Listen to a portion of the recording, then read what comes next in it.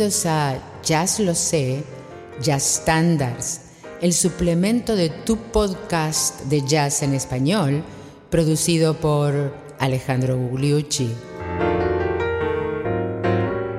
The Jitterbug Waltz.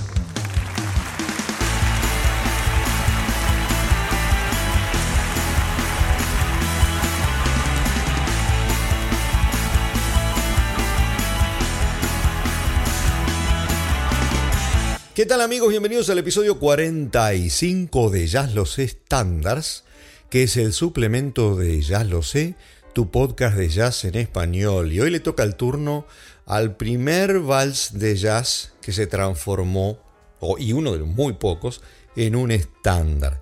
Es el Jitterbug Waltz de Fats Waller, que no fue el primer vals que se grabó en jazz. Ese honor le corresponde al gran saxofonista alto Benny Carter, que en 1936 grabó Waltzing the Blues.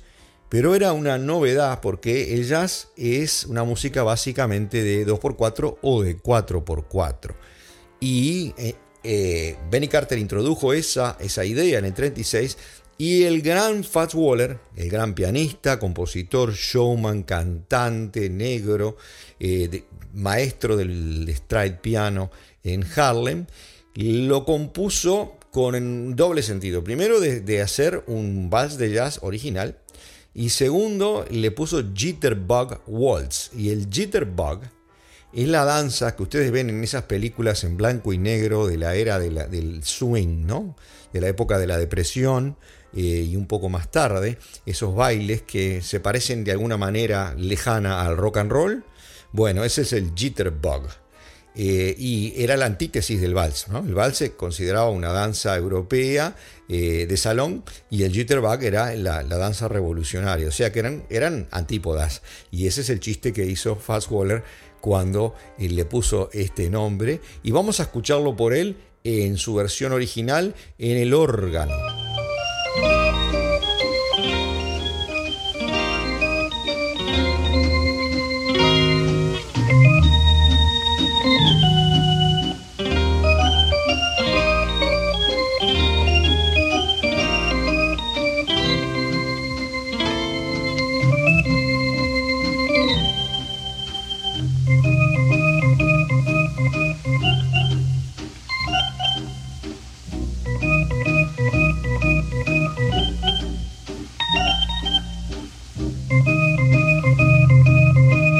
Fats Waller lo compuso, pero no tuvo demasiado éxito porque, como dijimos, el tiempo de vals tenía el estigma de lo antiguo, y además de que no era apropiado para un buen swing en una orquesta de jazz, o incluso para adaptarse a la improvisación sobre un tempo de vals. Y pasaron años. Por ejemplo, recién el cover más importante que se puede mencionar es una década después, en el 1953, cuando lo hace Art Tatum.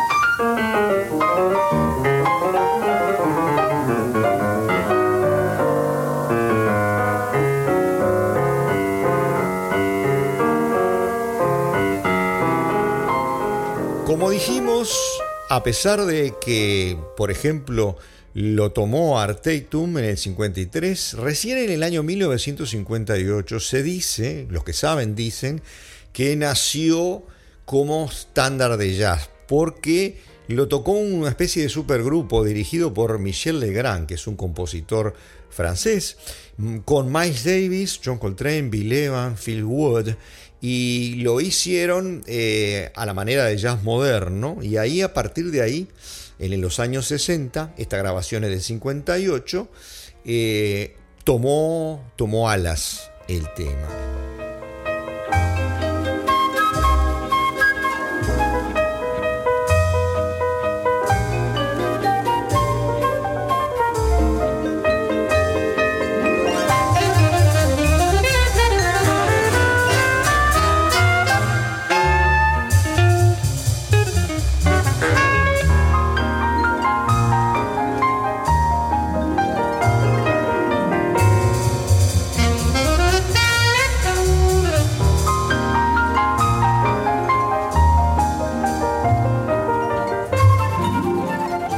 Y aparentemente a partir de esta versión despegó, como dijimos, el Jitterbug Waltz. Vamos a escuchar una versión fantástica, tipo jam session, ¿de quién? Del gran Dizzy Gillespie con Joe Pass en la guitarra, Ray Brown en el bajo y Mickey Rocker en la batería.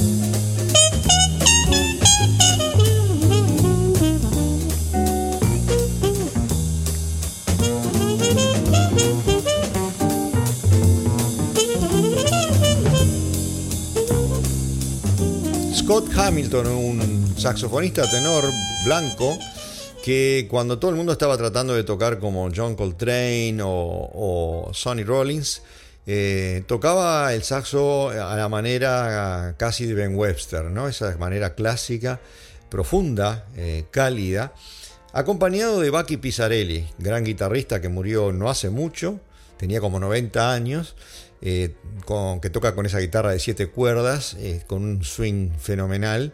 Hicieron esta versión ya en los años 80.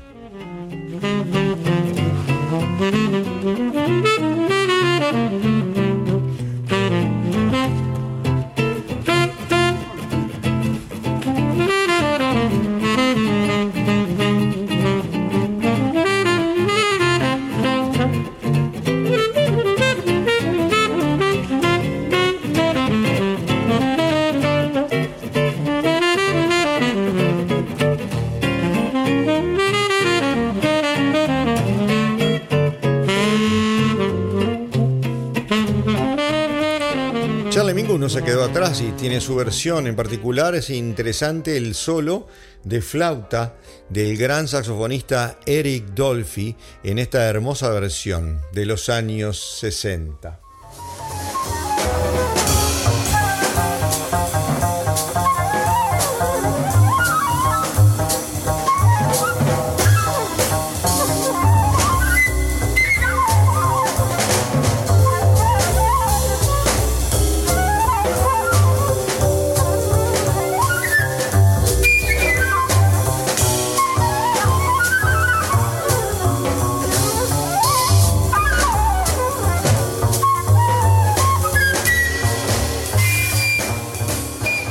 Rahsaan Roland Kirk fue un multiinstrumentista negro americano nacido en el 35 y muerto en el 77, que tocaba el tenor, el alto, la flauta y muchos otros instrumentos, y conocido por su vitalidad, por su capacidad de improvisación, por su costado cómico en el escenario y sus críticas políticas, y además porque tocaba a veces varios instrumentos al mismo tiempo. Escuchémoslo.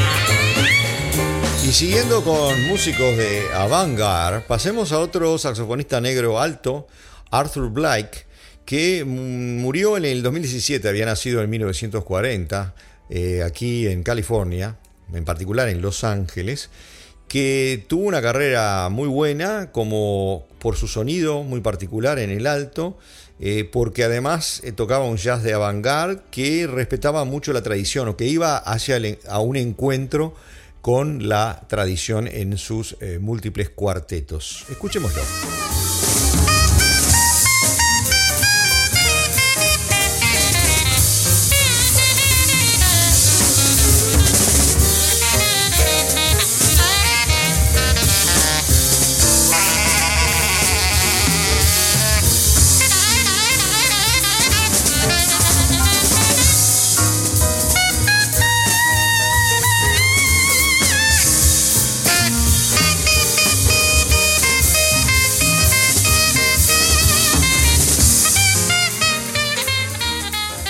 Y ahora les propongo cambiar de los saxos al piano.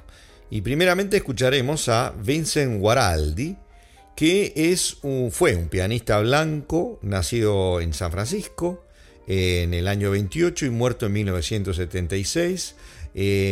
Muy conocido por sus composiciones innovativas en el jazz de costa oeste y además por trabajar mucho para la televisión, tener algunos éxitos de la música de algunas seriales de televisión. Vamos a escucharlo en esta versión, improvisando en el 3x4.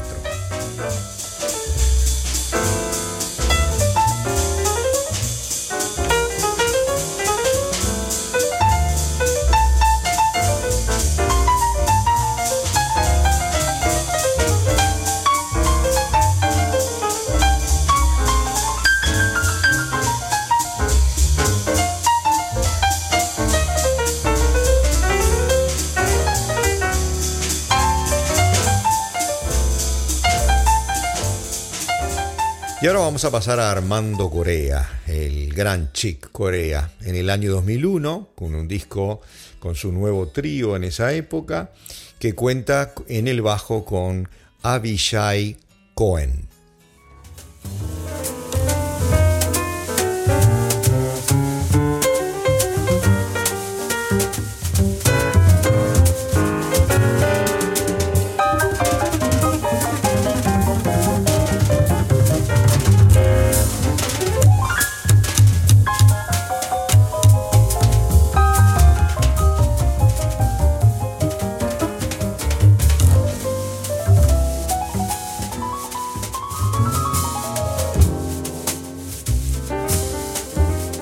Y para cerrar volvemos a California, en particular a San Francisco y a algo más clásico, que es el quinteto del Hot Club de San Francisco, que es dirigido por Paul Melling. Es un conjunto que ya tiene 30 años de existencia.